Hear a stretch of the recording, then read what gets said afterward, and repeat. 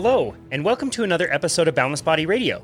I'm your host, Casey Ruff, and today we have another amazing guest to reintroduce to you today. Monique Attinger is a returning guest on our show. Be sure to check out her first appearance on our podcast on episode 318 of Boundless Body Radio, all about oxalate.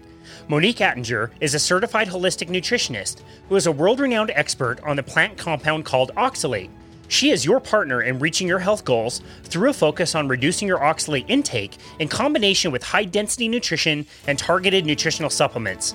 Monique's clientele includes many with complex dietary challenges, including the overlap of individual food sensitivities or allergies with other therapeutic diets. Monique's coaching helps her clients who have been on, quote, eating extra healthy diets, unquote, some of which have spent decades following careful eating plans, yet also find that they were not feeling well. Many chronic diseases have an inflammatory component, and oxalate can be an unrecognized driver of that inflammation, severely affecting people without them knowing the cause. You can find her on her website at www.lowoxcoach.com or on Twitter at lowoxcoach1. Monique Attinger, what an absolute pleasure it is to welcome you back to Boundless Body Radio. Oh, thanks, Casey. Yeah, great to be here again. Any excuse to talk about oxalate.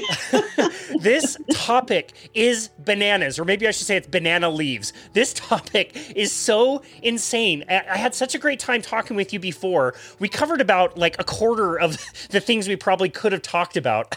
So I'm really excited to go down this path with you again today. I find this topic endlessly fascinating. And I want to go back to the introduction and let's time travel back maybe like 12 years.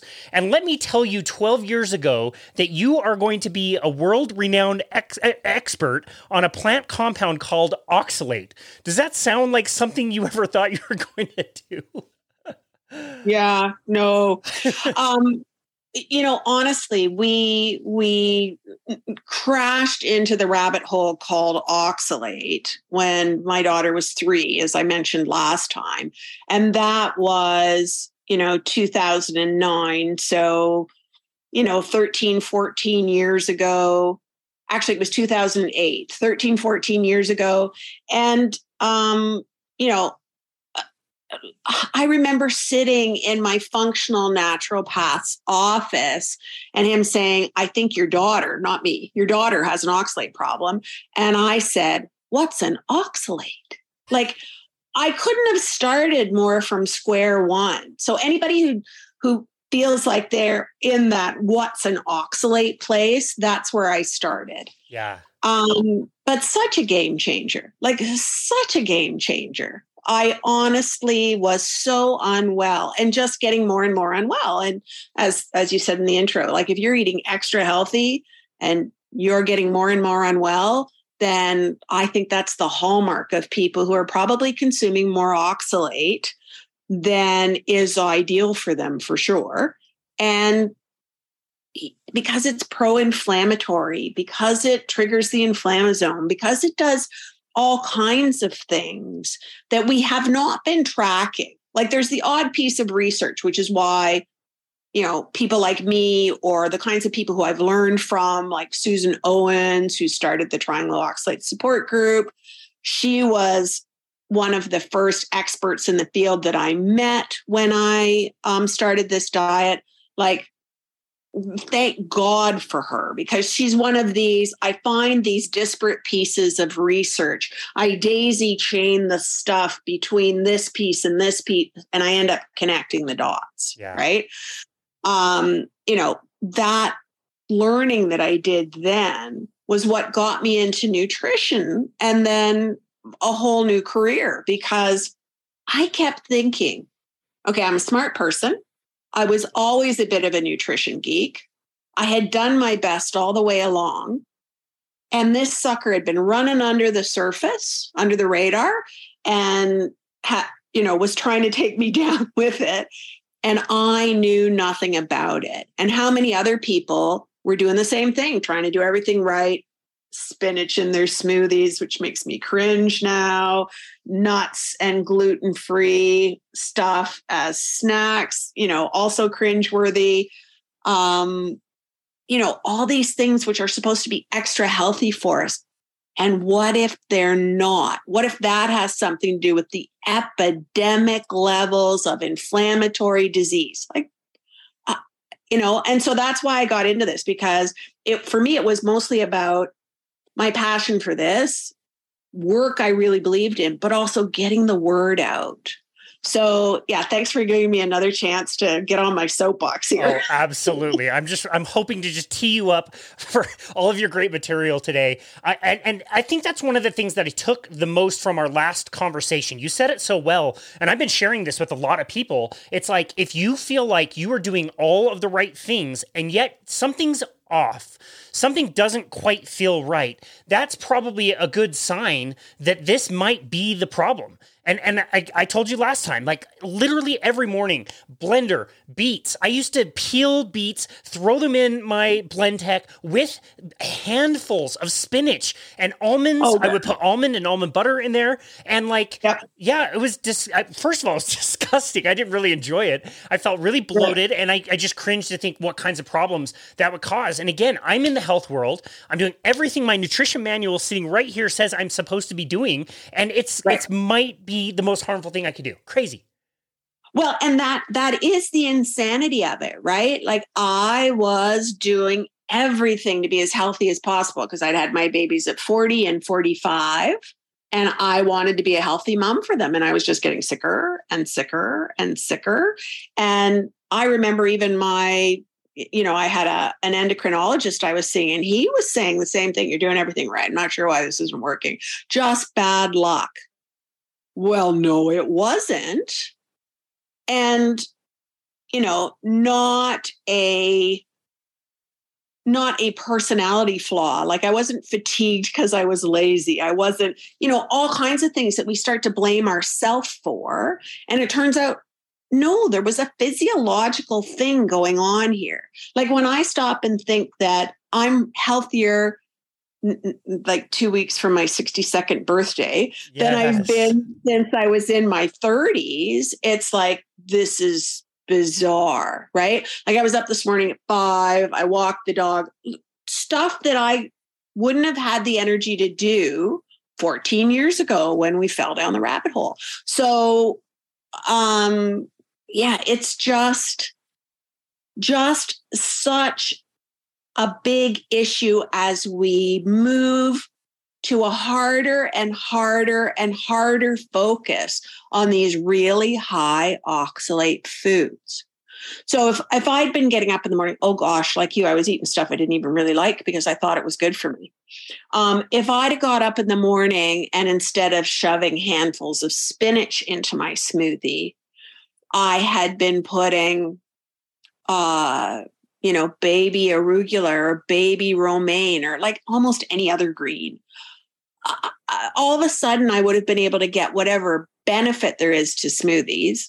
Now, I'm not absolutely convinced that smoothies are that good for you now. So, I've gone far off the radar at this point, but it would certainly have been a lot better for me than what I was doing. Yeah. And, almond butter, and calling that a protein source. Well, A, it's way too much carbs for a protein source. And B, almonds are one of the highest oxalate nuts out there. And so the amount of oxalate, when I stopped and thought about the amount of oxalate I had been taking in pretty regularly before I started lowering it, 1,500 to 2,000 milligrams a day would have been pretty average. And that's massive, right? That is a massive load. It's massive because so if you're in the kidney stone world and they recommend a low oxalate diet, your textbook low oxalate diet should have you coming in around 50.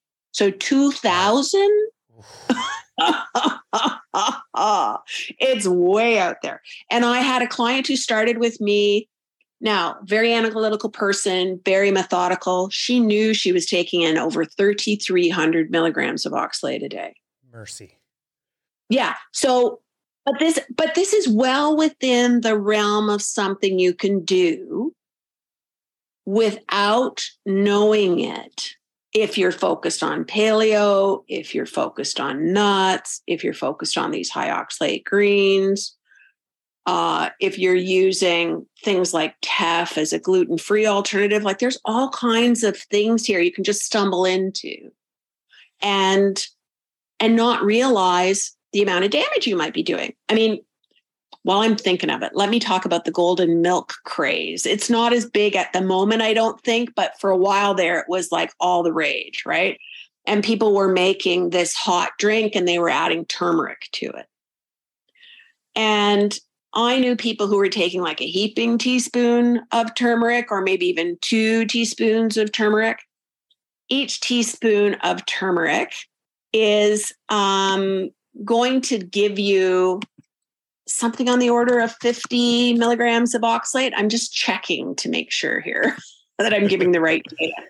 Because the thing is that we don't realize that there is something good in turmeric. It's called curcumin. You can actually get bulk powdered curcumin so that you don't have to be actually eating turmeric spice. But the spice itself, 1 teaspoon, just 2 grams of it, 48 milligrams of oxalate. Wow. So you put 2 of those in, you've got 100 milligrams of oxalate in that drink. That's just the turmeric. That doesn't count anything else you put in there. Wow.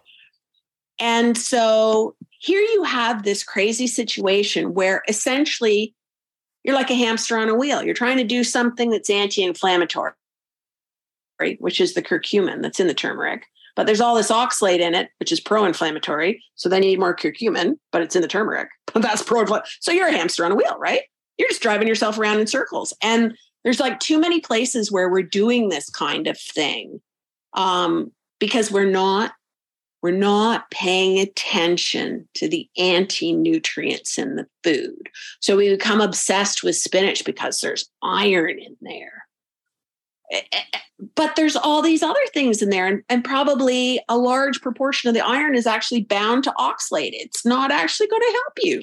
So it's just it's a problem of where our focus is at the moment. And what I'm hoping to do is provide more context so that people can make better choices about what foods they're picking. Yeah. That's so interesting. Okay, in your opinion, since you've been at this for so long, how pervasive of a problem is this? Because I used to think this would impact a few people in a few ways, but when we start to talk, about the symptoms of what can happen when you have too much oxalate, you're describing everybody.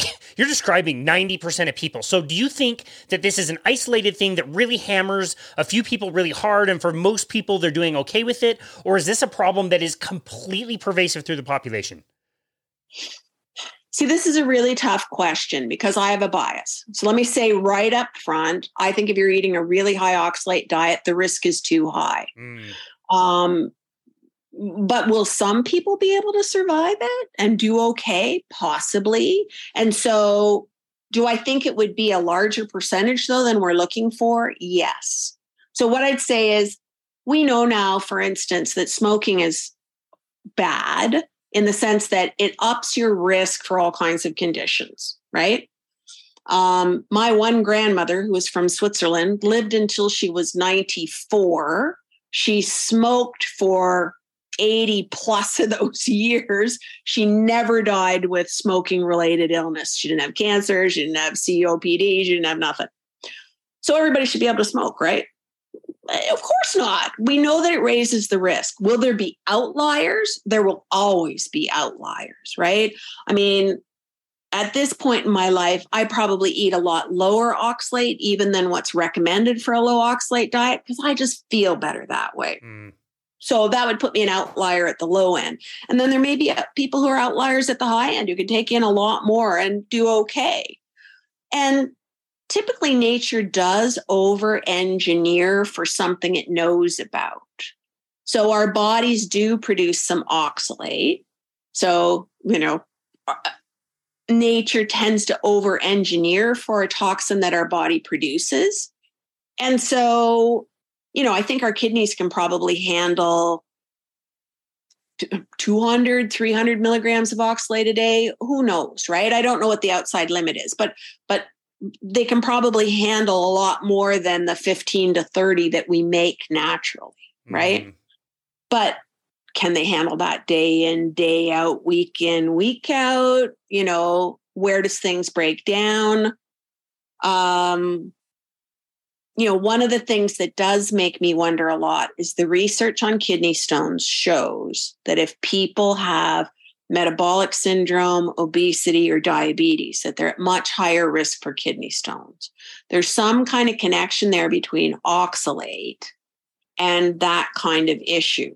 Well, we've got epidemic levels of overweight, metabolic syndrome, and diabetes in the population. Yeah. So could this be everybody? I'd say it's not outside the realm of possibility. Wow. And I think when you look at long-term vegans, you start to see that as they get older, they may have chronic inflammatory conditions. They may not realize it's oxalate related, but how much of our arthritis is oxalate related? There is research that links arthritis to oxalate, right? How many plant-based women in particular have ended up with something like breast cancer? Yeah. Microcalcifications in the breast are linked to oxalate. So there's so many things that we just haven't been looking for. So I don't know what's going to happen when we start to look, right? So I'm not willing to say that nobody could eat a more plant-based, higher oxalate kind of approach and be okay. But I would certainly want to dodge the bullet. It's like smoking, right? I was a smoker when I was in my 20s. I hate to admit this. My parents had smoked. Everybody had smoked. I quit. Why? There was a risk involved. I didn't want that risk, right? So I think that over the next, who knows how long, but hopefully we become aware of the fact that there is this risk. And then you can choose. Do I want to eat a higher oxalate diet? Or am I willing to give up some of these things in order to reduce my risk? And maybe I am, right?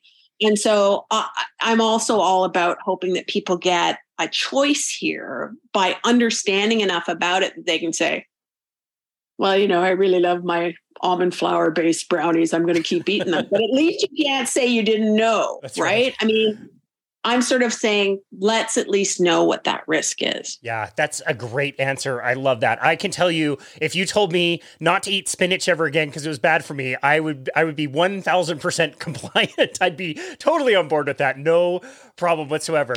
Awesome. Okay, so there are so many different symptoms that I want to talk to you about, but let's go back and tell people what oxalate even is, because there's, in my mind, and you can correct me if I'm wrong, there's two kind of players here. There's a soluble form and an insoluble form. They both act in slightly different ways, and I think a lot of it has to do with what you mentioned earlier in the spinach, where there are minerals present in a plant that has the oxalate that might kind of chelate together and form that more like insoluble form of oxalate. Do I have that accurate?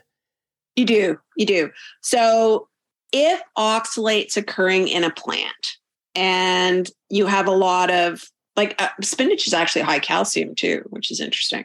So there's actually a fair bit. Yeah. There's research. You might love this. I'll see if I can get this to you. In 1939, they compared two dietary approaches with lab rats. One of them used turnip greens for the calcium component. Turnip greens are low oxalate. One group used spinach for the calcium component. Spinach is very high oxalate. So in 1939, they had already identified some really nasty side effects from oxalate, including the fact that the lab animals who were fed spinach for their calcium component, when they reproduced, their young couldn't mineralize their bones properly. Wow. So we're not talking insignificant things that it can do either. But the challenge with that insoluble oxalate being present in a food is that we're not going to absorb that. That's a good news story because that's not necessarily going into your system. But the other thing that can be happening with that insoluble oxalate, one of the interesting things about spinach leaves is that it actually has crystals, microcrystals present in the leaves. Spinach is using oxalate to protect itself from insect predation. There's enough oxalate crystals in those leaves to break the structures in the insect's mouth. So it's a pretty heavy hitter in terms of what it's got in there.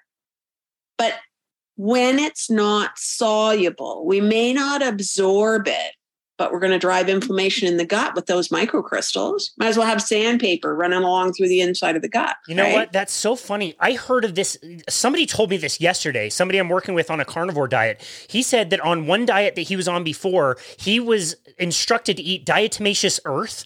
And I was like, what? That sounds terrible. That's like eating glass. And that's kind of the same way I think about oxalate. I think any of us can remember, like, you put a piece of spinach in your mouth and chew it, and that mouthfeel is gritty. Gritty. It's yeah. gritty. Yeah. Wow. Yeah.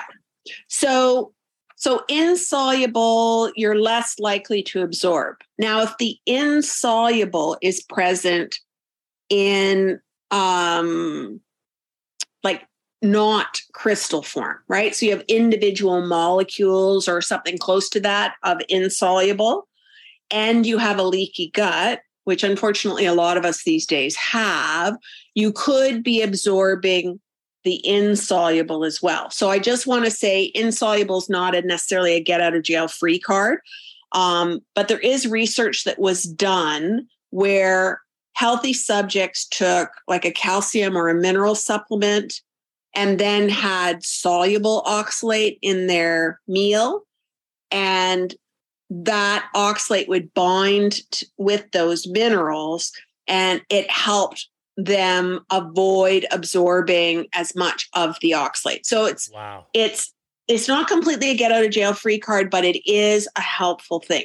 So we also know that about kidney stones, by the way. If people have a higher calcium intake in their diet, that will help reduce how much oxalate's making it into the bloodstream. So it does actually reduce kidney stone risk if you're getting calcium in your diet. So that's not necessarily calcium supplements or whatever, but it's probably more linked to this. The calcium is coming attached to the oxalate, so we're not absorbing it in the first place. Wow. Now, that's insoluble. And then soluble is like ionic oxalate, which is a negative anion. And that we can absorb both by passive absorption. So the higher the concentration in the gut, the more likely it's going to move through. And because it's passive absorption, people say, well, if my gut's not leaky, I'll be fine. This is chemistry. You can have the healthiest gut possible, but this is chemistry, right? Semi-permeable layer, higher concentration on one side than the other. Bingo, bango, it's going to move across. And of course, there's enough time as it's traveling through the gut for that to potentially happen. So, so some people would argue that the soluble oxalate's more dangerous. I'm a little bit of two minds. Like, what's recommended generally by the Trying Low Oxalate support group, and what I fall in line with, is that count all the oxalate that's in your food. Just count all of it, because none of it is completely without the capacity to be doing something. Now, once the soluble, though, gets into the body, so it's been absorbed from the gut, it's in the bloodstream. The challenge then is that it's all about where it gets trafficked into cells, when it meets up with a mineral, and this can determine what kinds of havoc it can play. So the soluble oxalate is still going to like to partner up with a mineral. If it meets that in your bloodstream, it's still moving downstream to your kidneys, and maybe you're getting a kidney stone. If it meets up in your joint fluid, you could have crystals in the joints. That could be the driver to your arthritis. If it's meeting up with minerals in breast tissue, you could have your microcalcifications in the breast, right? And it's being trafficked, in all kinds of ways and affected by different kinds of, substances that we produce in the body. So how oxalate gets trafficked can be affected by cytokines, can be affected by neurotransmitters, and can be affected by hormones. Like, that's an awfully big playing field. Wow. And so, yeah, I have seen symptoms from top of the head to the bottom of your feet. Like, it's not like any tissue that's dealing with any of these substances is going to get a get out of jail free card either. And how many tissues in the body are not susceptible to cytokines, neurotransmitters, or hormones? Yeah, totally. Just about zero, right? Wow. Like, at that point, we're just about zero. Wow. Yeah. That's so crazy. So, okay. So I wanted to ask you about a few specific symptoms, and you already mentioned one. And this, to me, it seems to be like the most obvious. If I've got the soluble form of oxalate in my body, it's looking for minerals. I think immediately to bones. And so bone damage, arthritis, all that stuff, that is a crystal clear link between the two. Really no question about that. Is that correct?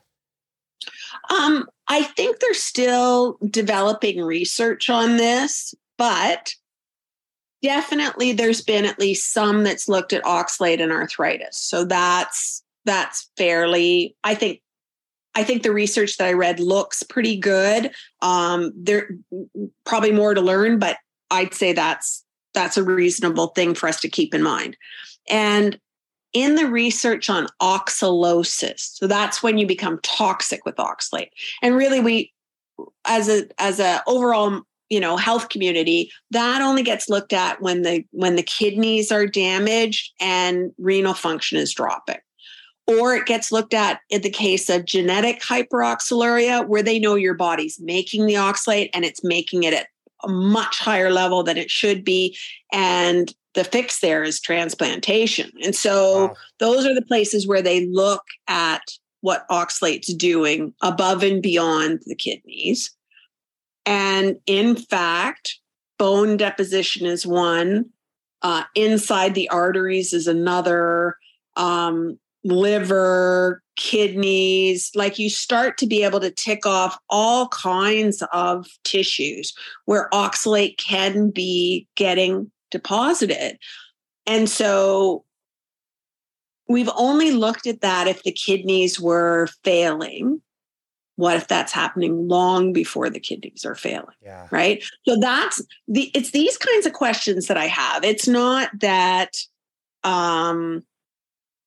we don't know anything about oxalate. It's that we're not connecting the dots between certain kinds of conditions, things that we know that happen with oxalate toxicity, and what if the kidneys are still okay, but we're having problems. And we know the link with metabolic syndrome. We've got all these people who, are struggling with overweight and stuff. Like, we just have a perfect storm of things which could be impacting how oxalate works. And of course, when people are overweight, they can have different kinds of hormonal issues. And as I said, I found this piece of research. It was one throwaway sentence: cytokines, hormones, neurotransmitters. And I went, uh-oh. Yikes.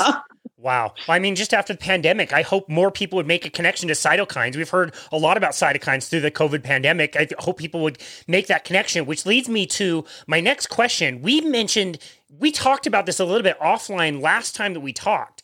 The lungs. This blew me away. Can you tell me a little bit about how oxalate can build up in the lungs and how that can affect lung tissue and all kinds of different respiratory issues? Well, they know that oxalate's associated with COPD. And there's research that talks about oxalate and cystic fibrosis. And people who have cystic fibrosis have certain gene, issues, right?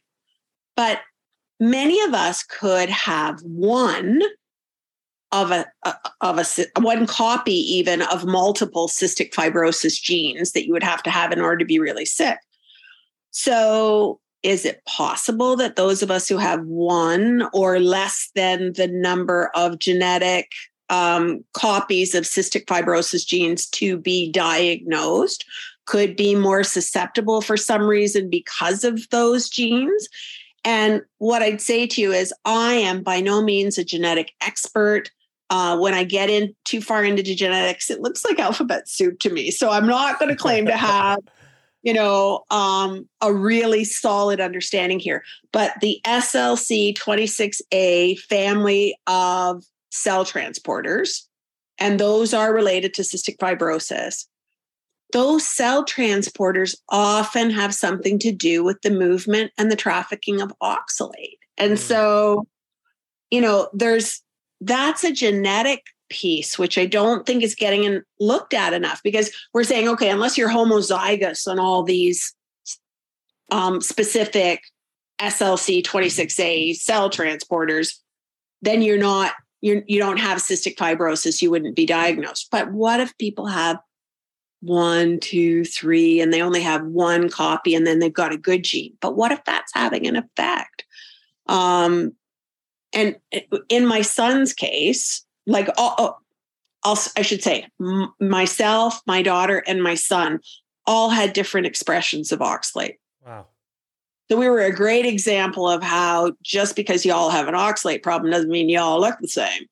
And my son had a lot of issues with his lungs, and he was on asthma puffers, and they were not really clear what was causing it. Maybe it was some allergies, seasonal allergies, but he would get breathing difficulties in the middle of the winter, and there was no seasonal allergies then.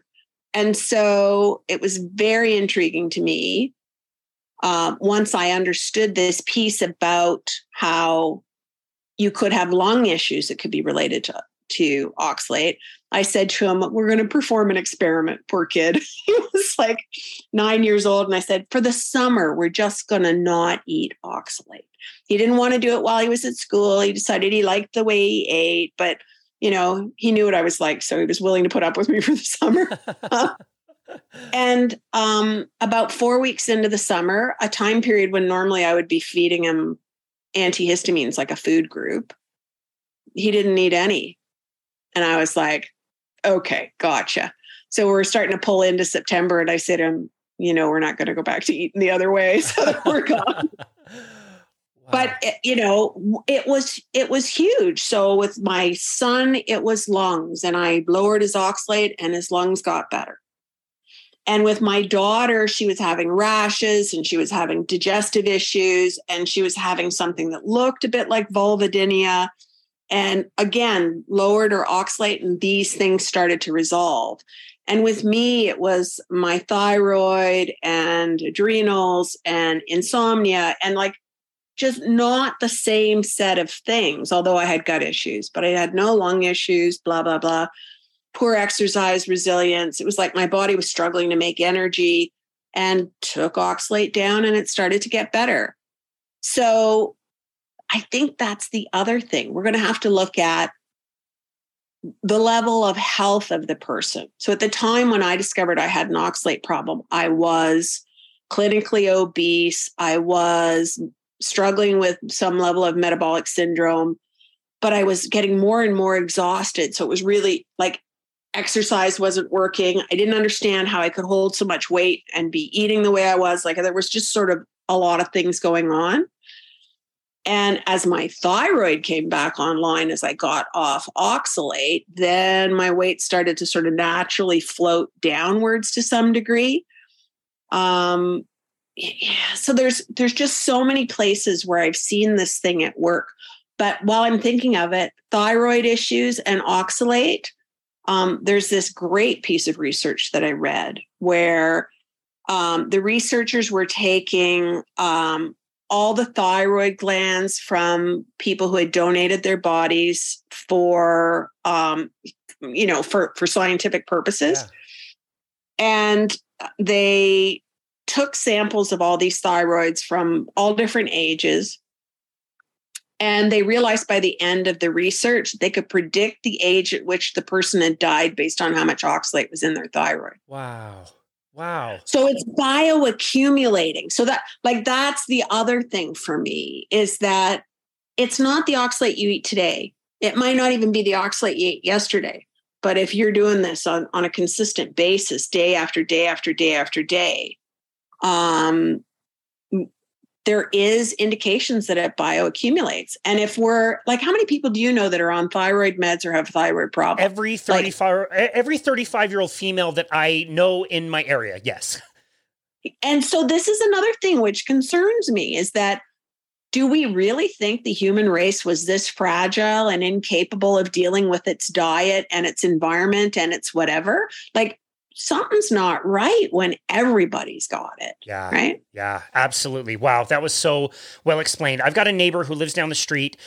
She has suffered horrible skin issues in her life, like terrible eczema, rosacea, dermatitis, you name it. She's had it. And she called me 5 or 6 weeks ago because she'd heard of carnivore and she started going carnivore and her skin started clearing up. And we just had an episode with Rob Stewart, who's a skin health expert, and he definitely pushes people down the animal-based, kind of carnivore style diet to help them with their skin issues. And a question for him that I'll ask you is, do you think skin can be cleared up because of adding in more of the animal products, which are arguably more healthy and don't have oxalate, or is it the elimination of all these plant foods that do have these toxins in them, or could it be a combination of both? See, I would be on the side of combination of both. Cool. I've got clients who have actually had like small crystals move out through their skin. So can skin be suffering? Yes. All the ways that we secrete things can be ways that we move oxalate. So it can be moving out through the urine, through the stool, because we've secreted it back into the gut.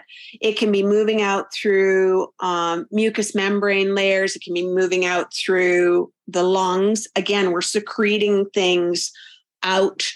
But we secrete things out through sweat too. So the skin can be struggling as well. And I have seen people show me, send me a little picture. Oh, look at this little crystal I got out.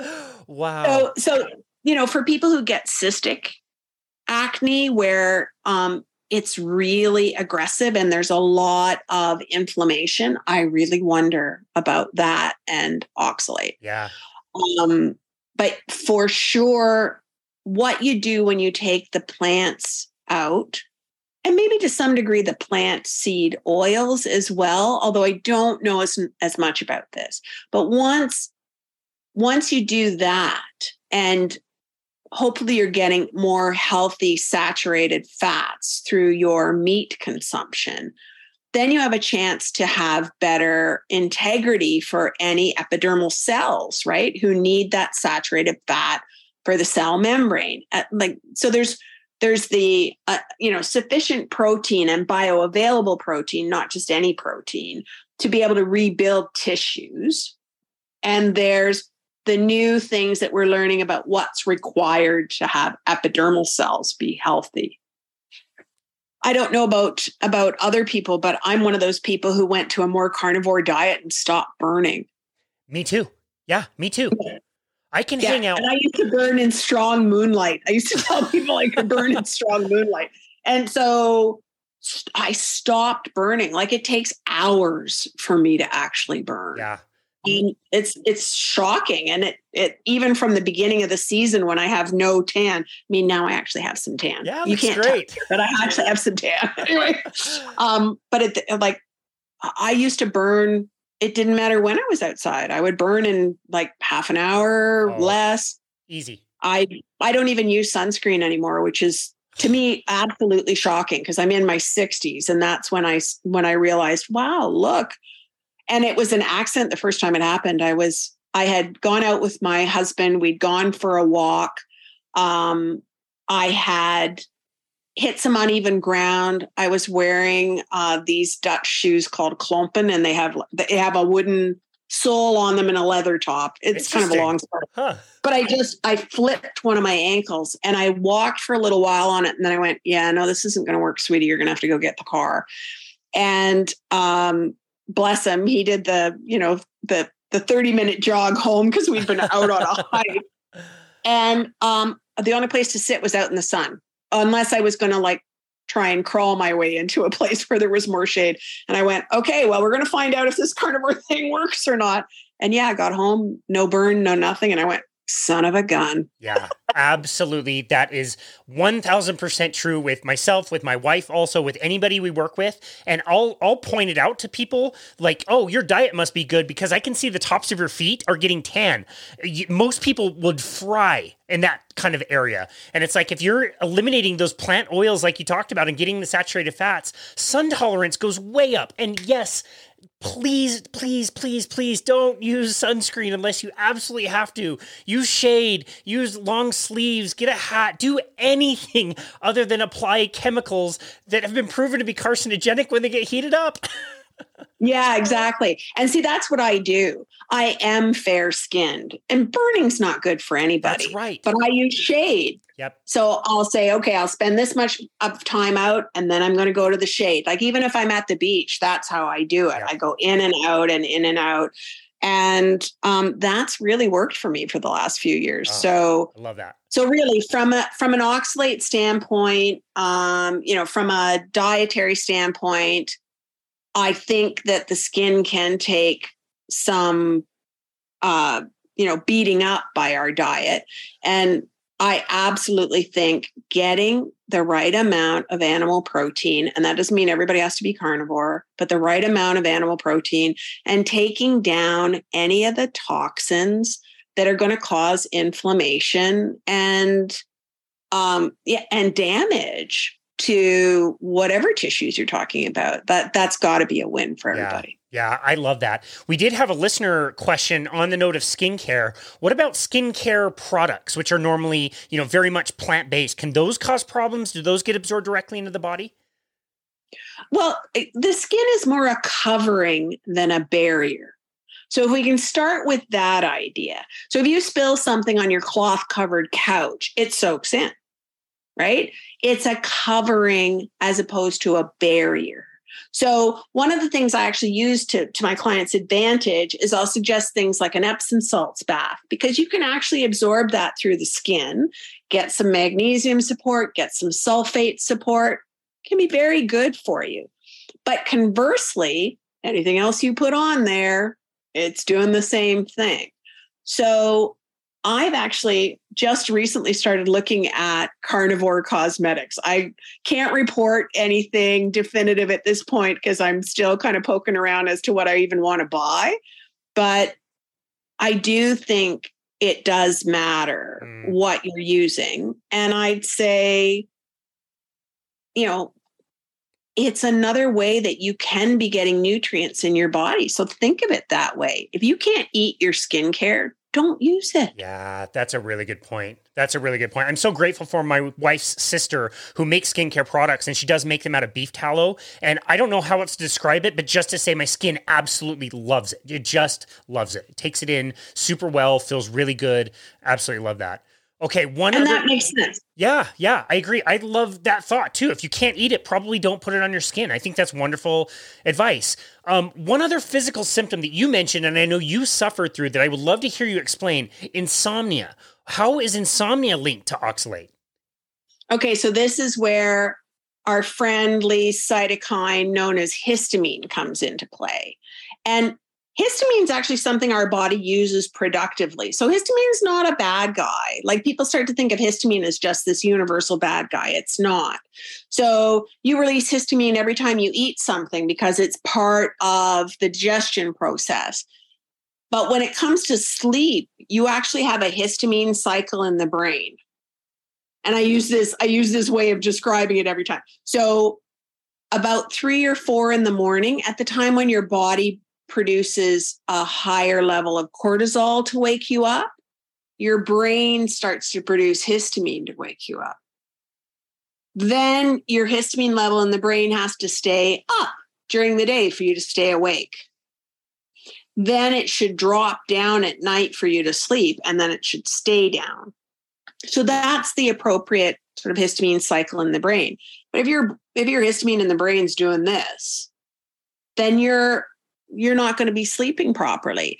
And like any up and down gets registered. If it's going up, you're supposed to wake up. If it's dropping back, you're supposed to go to sleep. So you'll find people who eat a meal and then for a while they're okay, and then they just want to fall asleep, right? that's not just a blood sugar phenomenon.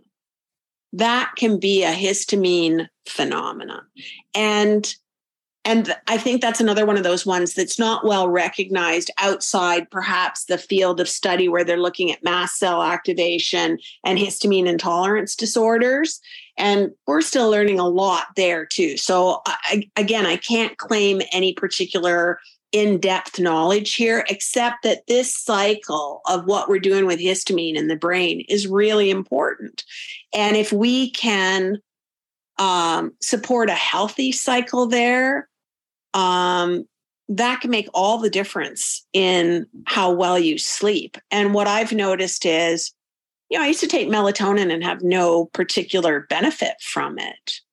And I think it was because for me, the issue is really histamine. And somewhere around the time when I was playing around with some of these things, I discovered that what used to be called Benadryl was also called ZzzQuil. Okay. And it's because they had come across the fact very early with Benadryl that it made people drowsy. And so if your sleep problem's really a histamine problem and you need histamine in the brain to drop, one of the issues with Benadryl is it penetrates the blood-brain barrier. And so they marketed it as a sleep remedy. Wow. Wow, that's so interesting. And so how was oxalate involved in that pathway with histamine? Well, because in a way we can't really think of it as separate, because there's a bunch of sort of related, I'm going to say dominoes on the same playing field. So histamine can be affected by, its trafficking can be affected by oxalate. Have I got that backwards? Oxalate's trafficking can be affected by histamine. Oh, I see. But I think there's some indication that oxalate can affect how histamine functions too. And then there's salicylate, and then there might be bicarbonate, and there's a bunch of different things which all can be moved on the same kinds of cell transporters or are influenced by each other. So it's almost a bit of a three-ring circus as opposed to something as simple as, this happens, and then this happens, and then, we know why. So if you think of these things as different dominoes on this playing field, if you hit the domino from the right direction, maybe you can punch out that one domino. But if you hit the domino from another direction, maybe you're taking them all down at the same time. And I think it's kind of like that. Yeah. Now, do we need to know more here? Oh my gosh, there is so much room for research. I would love to get, I have some pet projects I would love to get some researchers interested in. Because I'm a nutritionist. I'm dealing with it from the pragmatic, how do I help this person? And sometimes I've got a hypothesis and I test it by saying, well, let's try this gentle supplement, or let's try this change to your diet or whatever. And it turns out to work, right? So I do have places where I go, boy, it would really help if we could test this hypothesis in a really robust way and know more about it. Yeah. Yeah.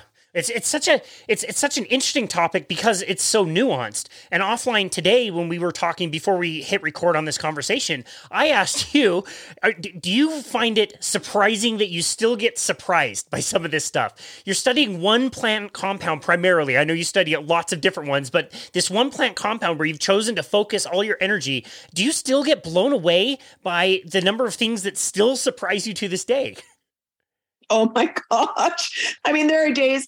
Well, as I said to you earlier, I still need to do those T-shirts that say "When in doubt, blame oxalate." Seriously, got to do them. It seems to turn up in so many places if you kind of follow the biochemistry. If you start looking at what modulates certain kinds of cell transporters, or what substrates are moved by the same kinds of cell transporters, what things influence how something else gets moved. It's just, honestly, if you love puzzles, it's one of the best puzzles out there, right? So I sometimes say to people when I'm working with them on their diet, this is a Sudoku or Sudoku or however they say that.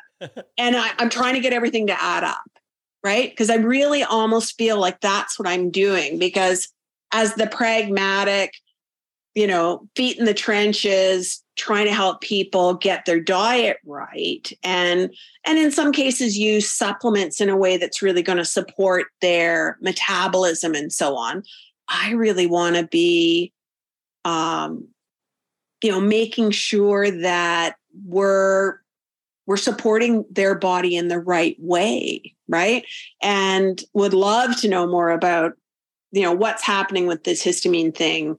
What cytokines do what, like what brings oxalate out of the cells versus what puts it in? Or is it indiscriminate? Like if it starts to affect how oxalate's trafficked, is it going to move into, like, we don't know nothing. Wow. Right.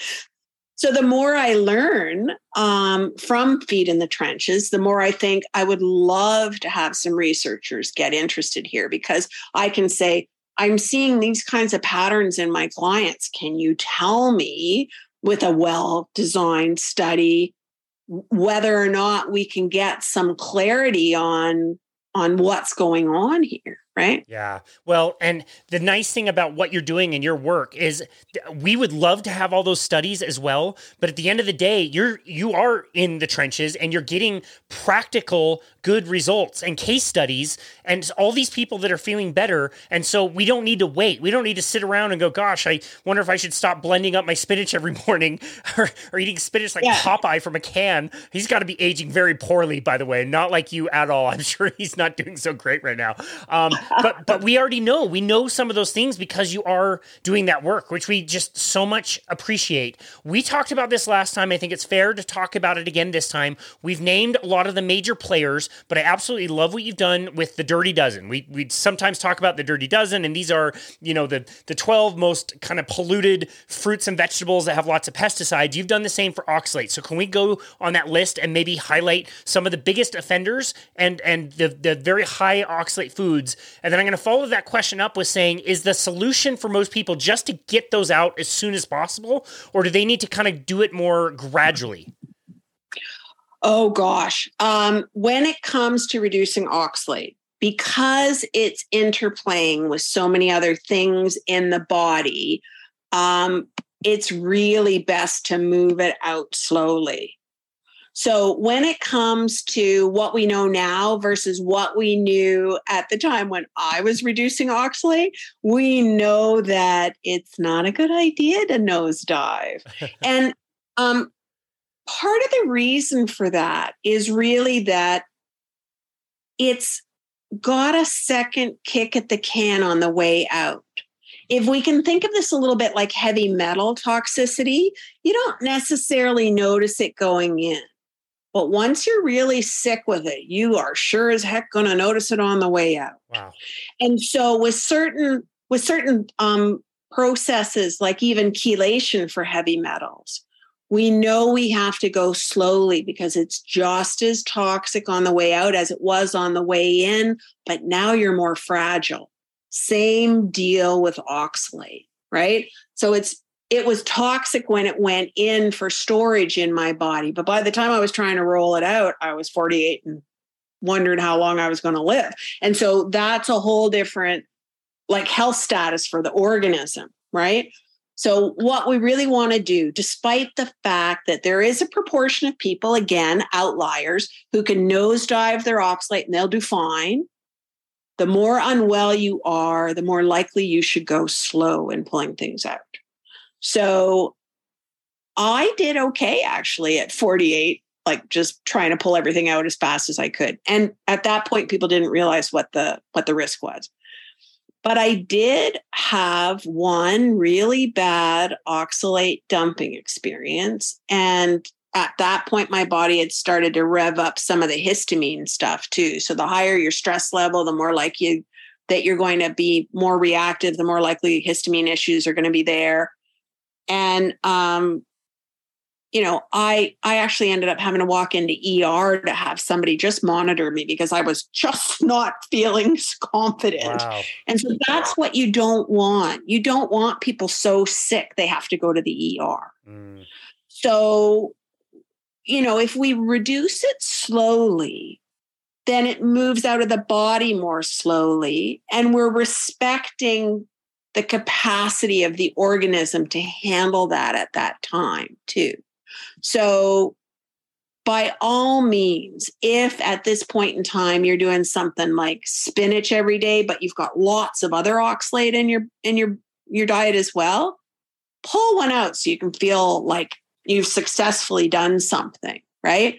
But don't pull them all out at once. Oh my gosh. And this is one of those things that doesn't make a lot of sense to people, but it's kind of one of the easiest ways to take your oxalate down.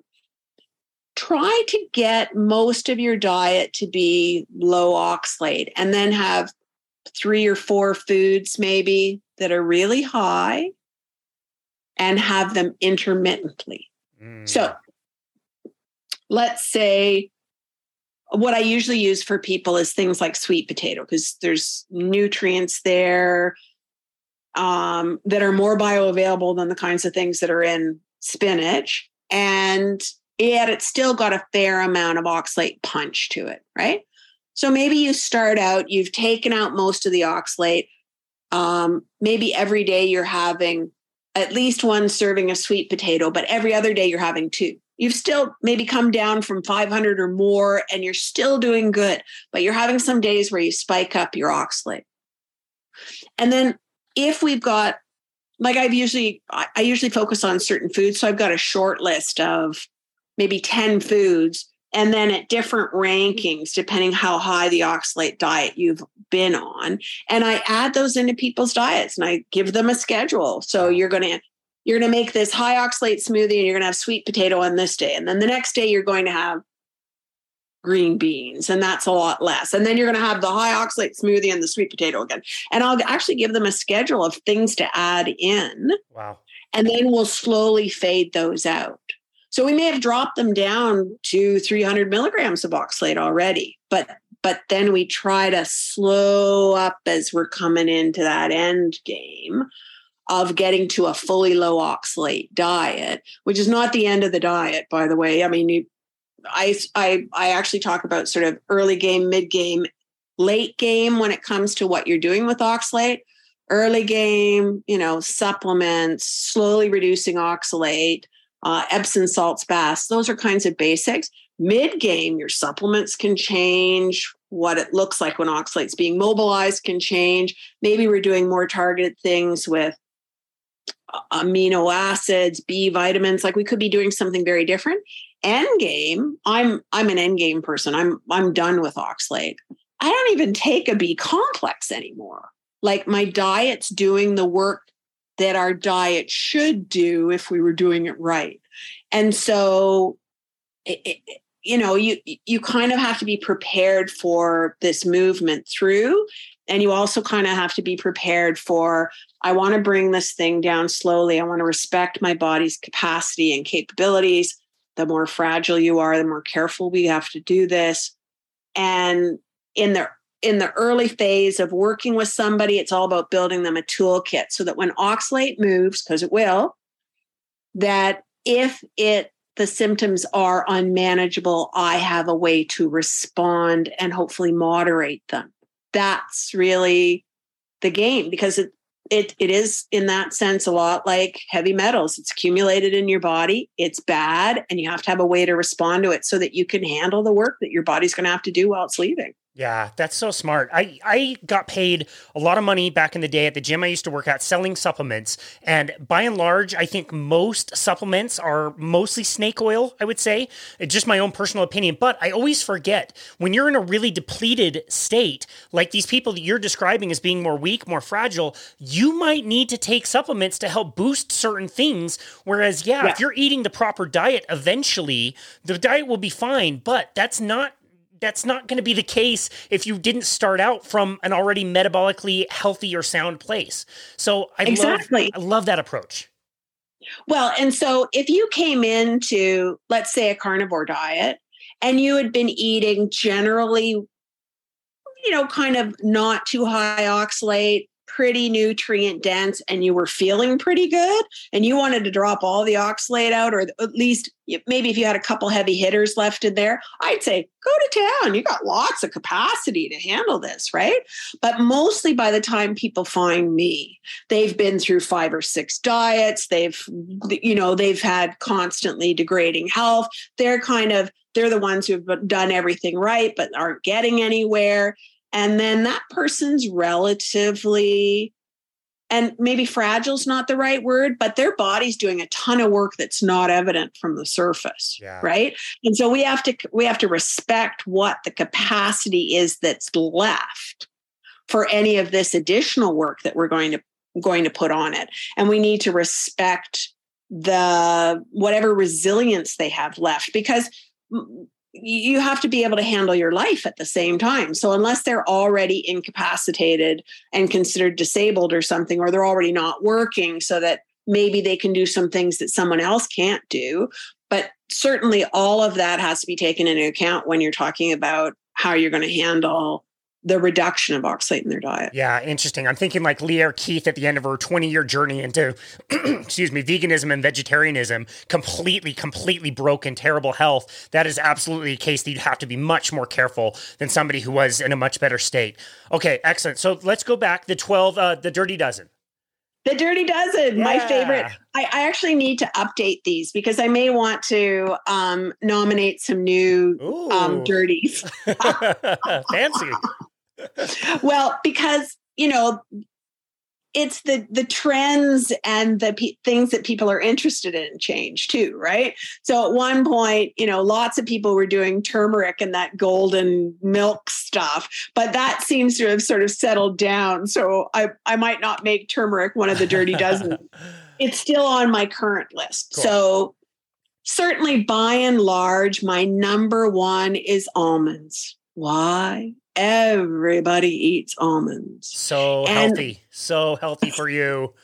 So healthy and so important. And look, you can have baked goods from it.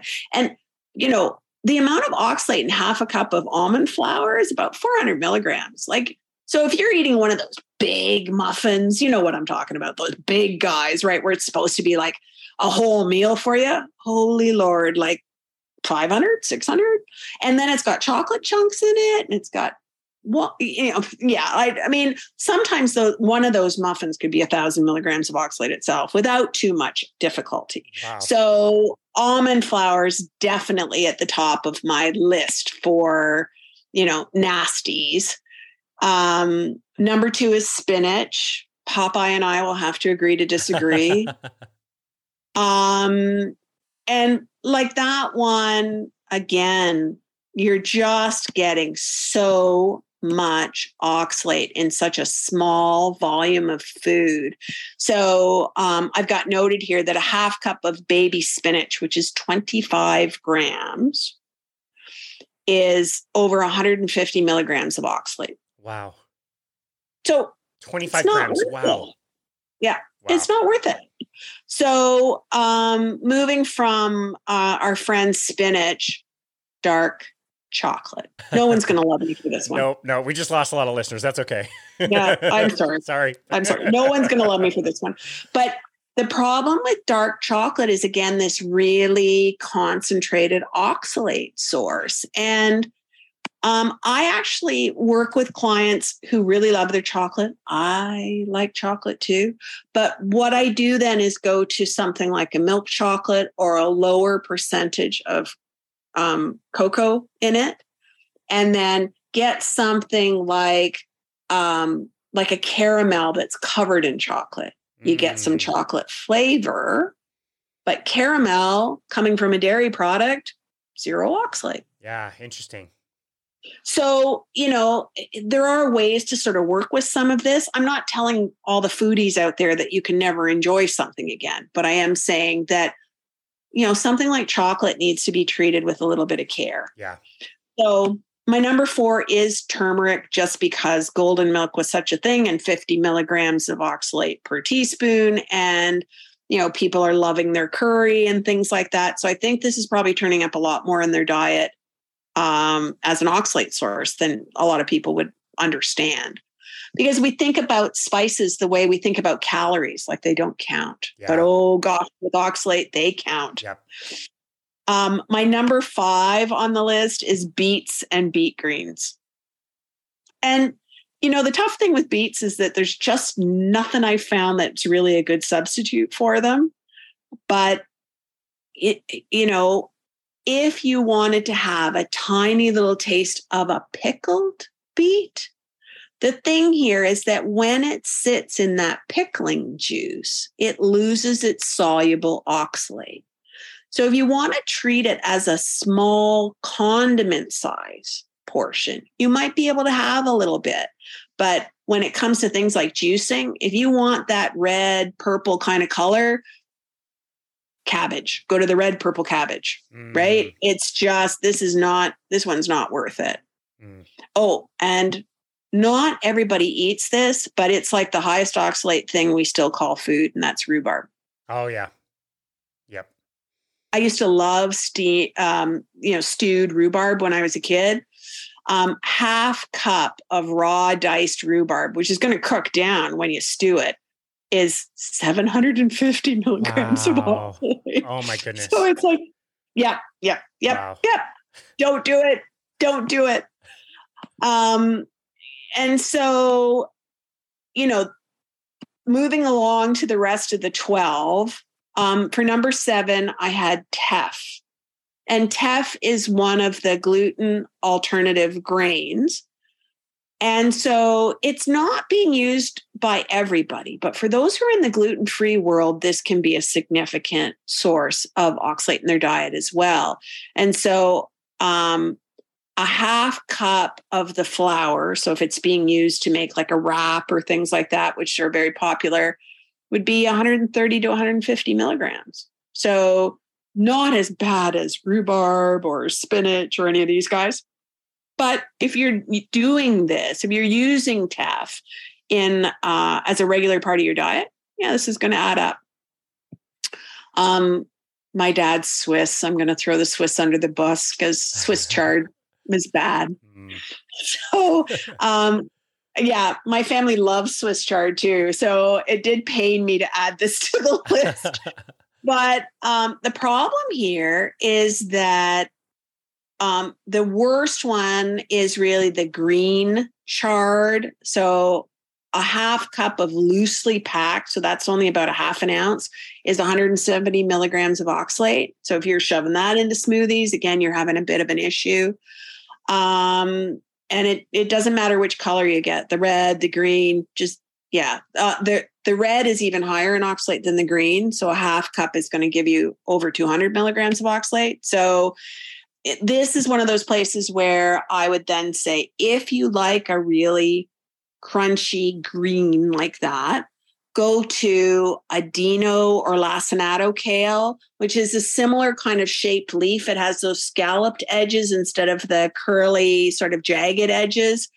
And, the same amount of Dino kale will give you about 4 milligrams of oxalate. Oh, wow. So it's nothing, right? Sweet potato is one of the guys that I've got on the Dirty Dozen. It is one that I use if people are reducing their oxalate. But, truth of the matter is just a half cup of baked and mashed purple sweet potato. So more people are using the orange than the purple, but the purple one is over 250 milligrams of oxalate. Wow. And the orange one is still going to get you 150 or so. So, definitely not your friend. And you said half a cup? Mm-hmm. In the history of sweet potatoes, nobody has ever eaten half a cup of sweet potatoes. Everybody Well, see, that's the other problem, right? Totally. Wow. Now, the other darling of the world is our Mexican food, and black beans are not your friends. So I often will make Mexican style food here, but I will use something else. So instead of a black bean, I might use a black-eyed pea. So a black bean, half a cup is about 70 milligrams of oxalate. And again, who eats half a cup, That's right? So we tend to use black-eyed peas instead. And the same half cup is going to be like under 5 milligrams. Oh, wow. So again, you can't lose with some smart substitution. You can eat the same kind of food, but you're just going to do some smart substitution. Number 11, cinnamon. And people love cinnamon because of the healthy blood sugar, blah, blah, blah.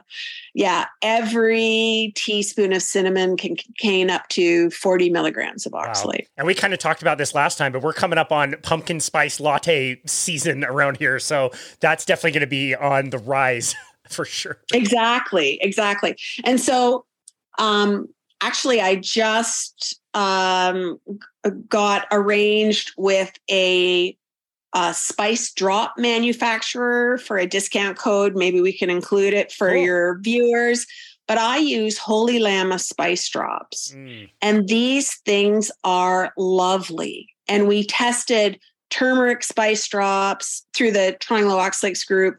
We tested the cinnamon spice drop, and we tested another heavy hitter, which is cumin, again, implicated with our Mexican food. Yeah. And all of them tested 0 oxalate per drop. And these spice drops have a lovely fresh taste. So it's more like the fresh spice than the dried spice. I really like them.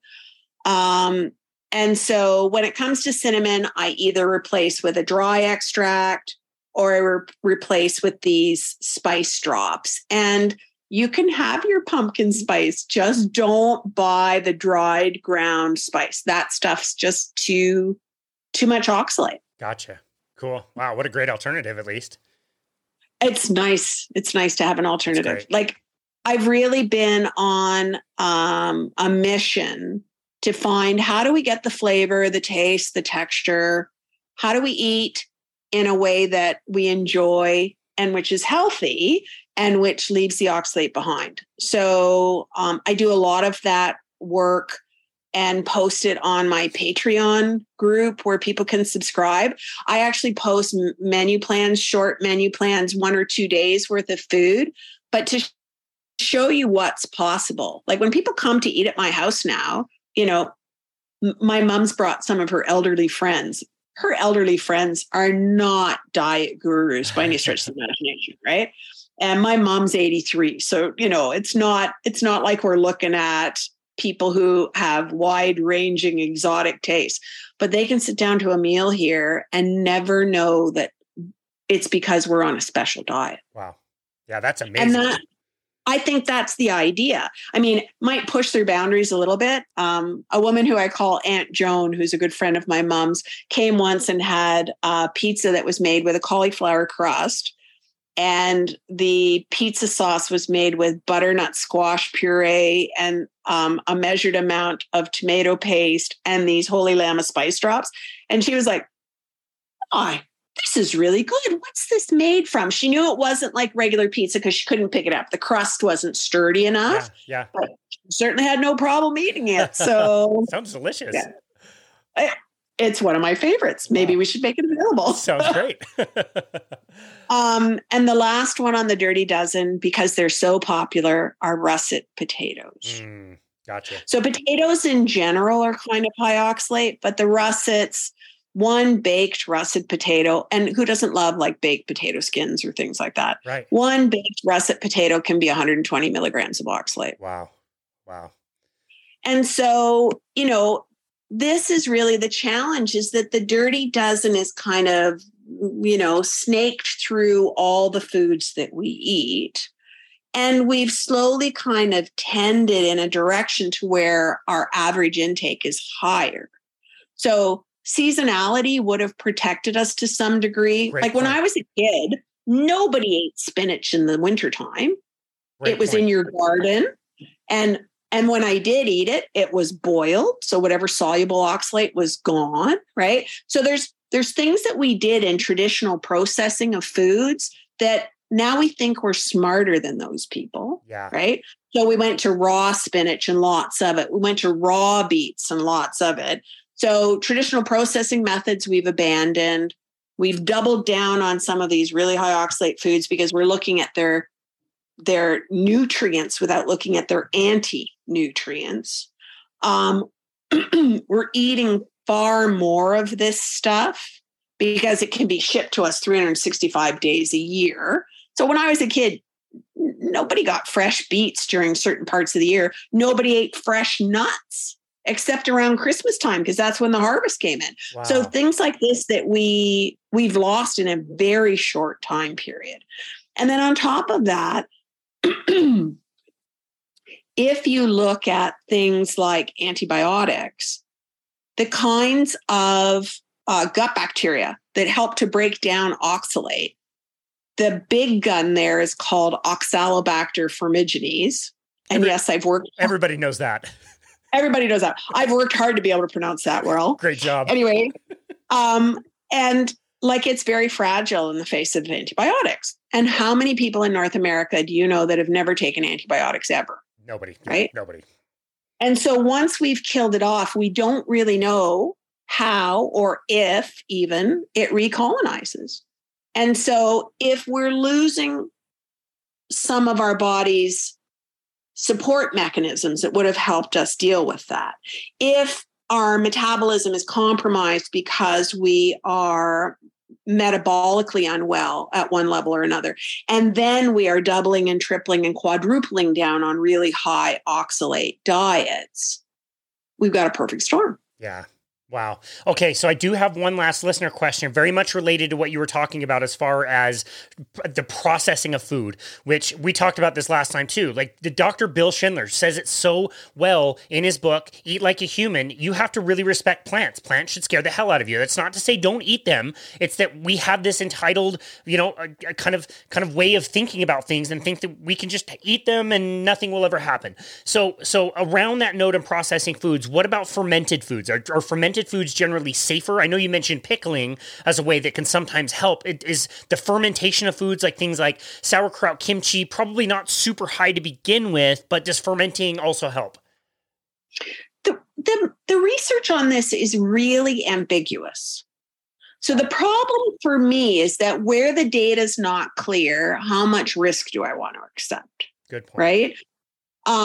So something like kimchi can be low oxalate if you're really focusing mostly on cabbage. But if you start adding things to it, same thing with sauerkraut. So if you've got traditionally made sauerkraut and it's cabbage and it's salt, there is nothing offensive there. But you start adding caraway seeds and then caraway seeds are actually pretty high oxalate. So you don't want to do that. Yeah. So, the data on comparing the whole food to the fermented food and looking for changes in oxalate is not in any way definitive. There are other places where I can talk to you about patterns. I'll give you an example. If you take any nut and press the oil out of it, that could be the highest oxalate nuts out there. It could be almonds. The oil is 0 oxalate. Wow. Because all the oxalate somehow gets left behind in the structure. So for people who enjoy some of these or want some benefits from them for one reason or another, we could work that into a salad dressing, right?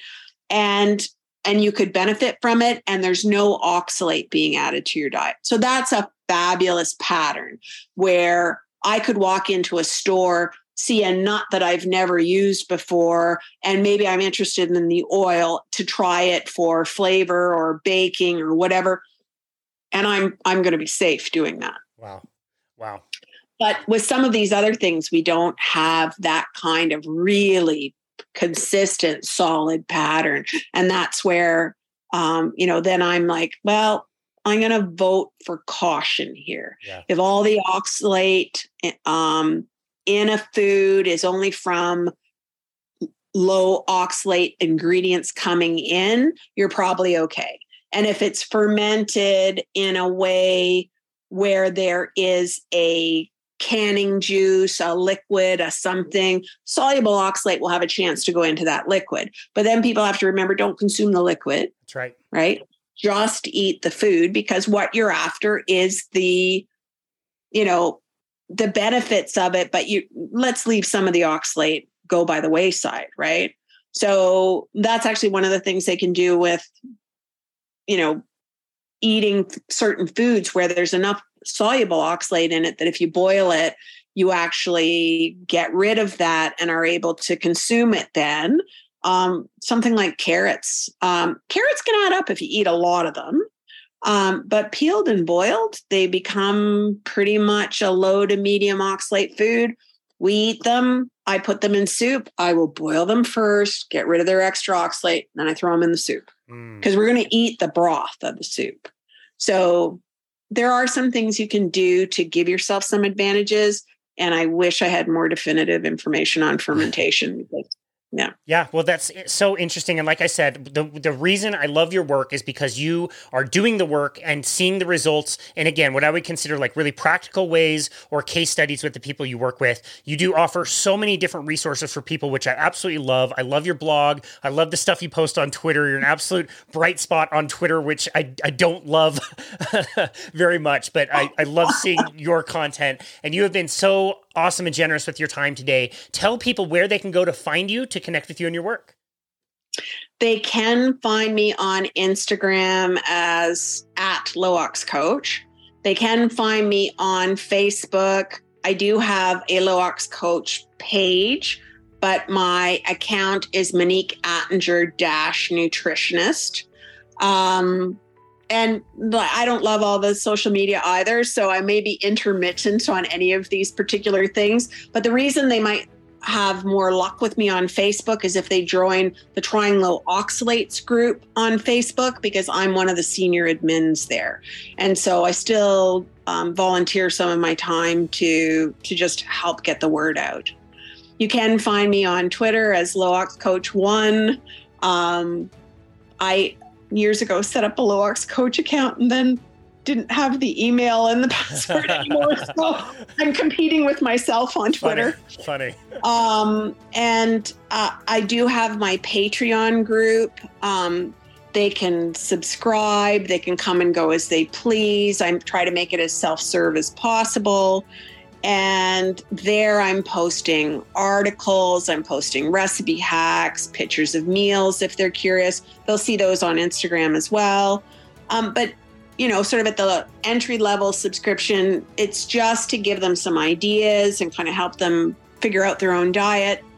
If they subscribe at my level 2, they get access to menu plans, full, 2-day, 3-day menu plans with all the recipes. So that gives people a real chance to see what's possible. Yeah. And honestly, those menu plans, I put notes as to why I've done things the way I've done things. I put options in the recipes. I'm really assuming this is an education in itself to do that. And then at my level 3, I have more research-oriented articles. I will post sessions from my group coaching so that people can kind of get the benefits of group coaching, but without having to get on one of those. And I also post other kinds of videos like me cooking in the kitchen and stuff so that people can kind of figure out it's not that bad. You can really do this. It's really okay. So I have all those ways that you can find me. I don't think I'm missing anything. I don't think so. I mean, you've got YouTube, which is the Wizards of Low Ox, which I really enjoy those conversations. I love that you told us about that last time. Yeah, I love those. That's the new one. And I really am enjoying that. There's 4 of us. We're all people who've been involved in the oxalate world for 14, 15 years or more. Susan Owens, who founded the original support group, is part of the Wizards of Ox. And I love that the name was Sassy. And I really like that people get a chance to hear different approaches, different ideas. We're really a panel of either 3 or 4 people every week. And, it's a great no cost way to get started. And that is Wizards of Ox on YouTube. And, we have a dash low oxalate experts just in case Wizards of Ox isn't getting you where you want to be. But yeah, I do love that name. It's a lot of fun. It's a great name. It's funny that you mentioned that because when I typed in Wizards of Ox, it sends me a bunch of Wizard of Oz videos that I have to like scroll past to get to yours. So funny. Yeah. So if you put in Wizards of Ox, low oxalate experts, you'll definitely get our channel. Oh, perfect. That's awesome. Monique Attinger, thank you so very much for all of your work. And thank you for taking more time to be on our show today. We really appreciate you and your work. Thank you. It's been great again, Casey. Here's to people being as healthy as they can be and being able to make good choices about their food. Yeah, cheers to that. And doing it in a way that would be against everything that everybody else is saying about trying to be healthy, which is why your work is so good and is so needed and more people need to hear it. So again, thank you so very much. I'm sure this isn't going to be our last conversation, but thank you so very much for coming on our show again and educating us again. We really appreciate you. Oh, you're welcome. Nice to be here. Awesome. And this has been another episode of Boundless Body Radio.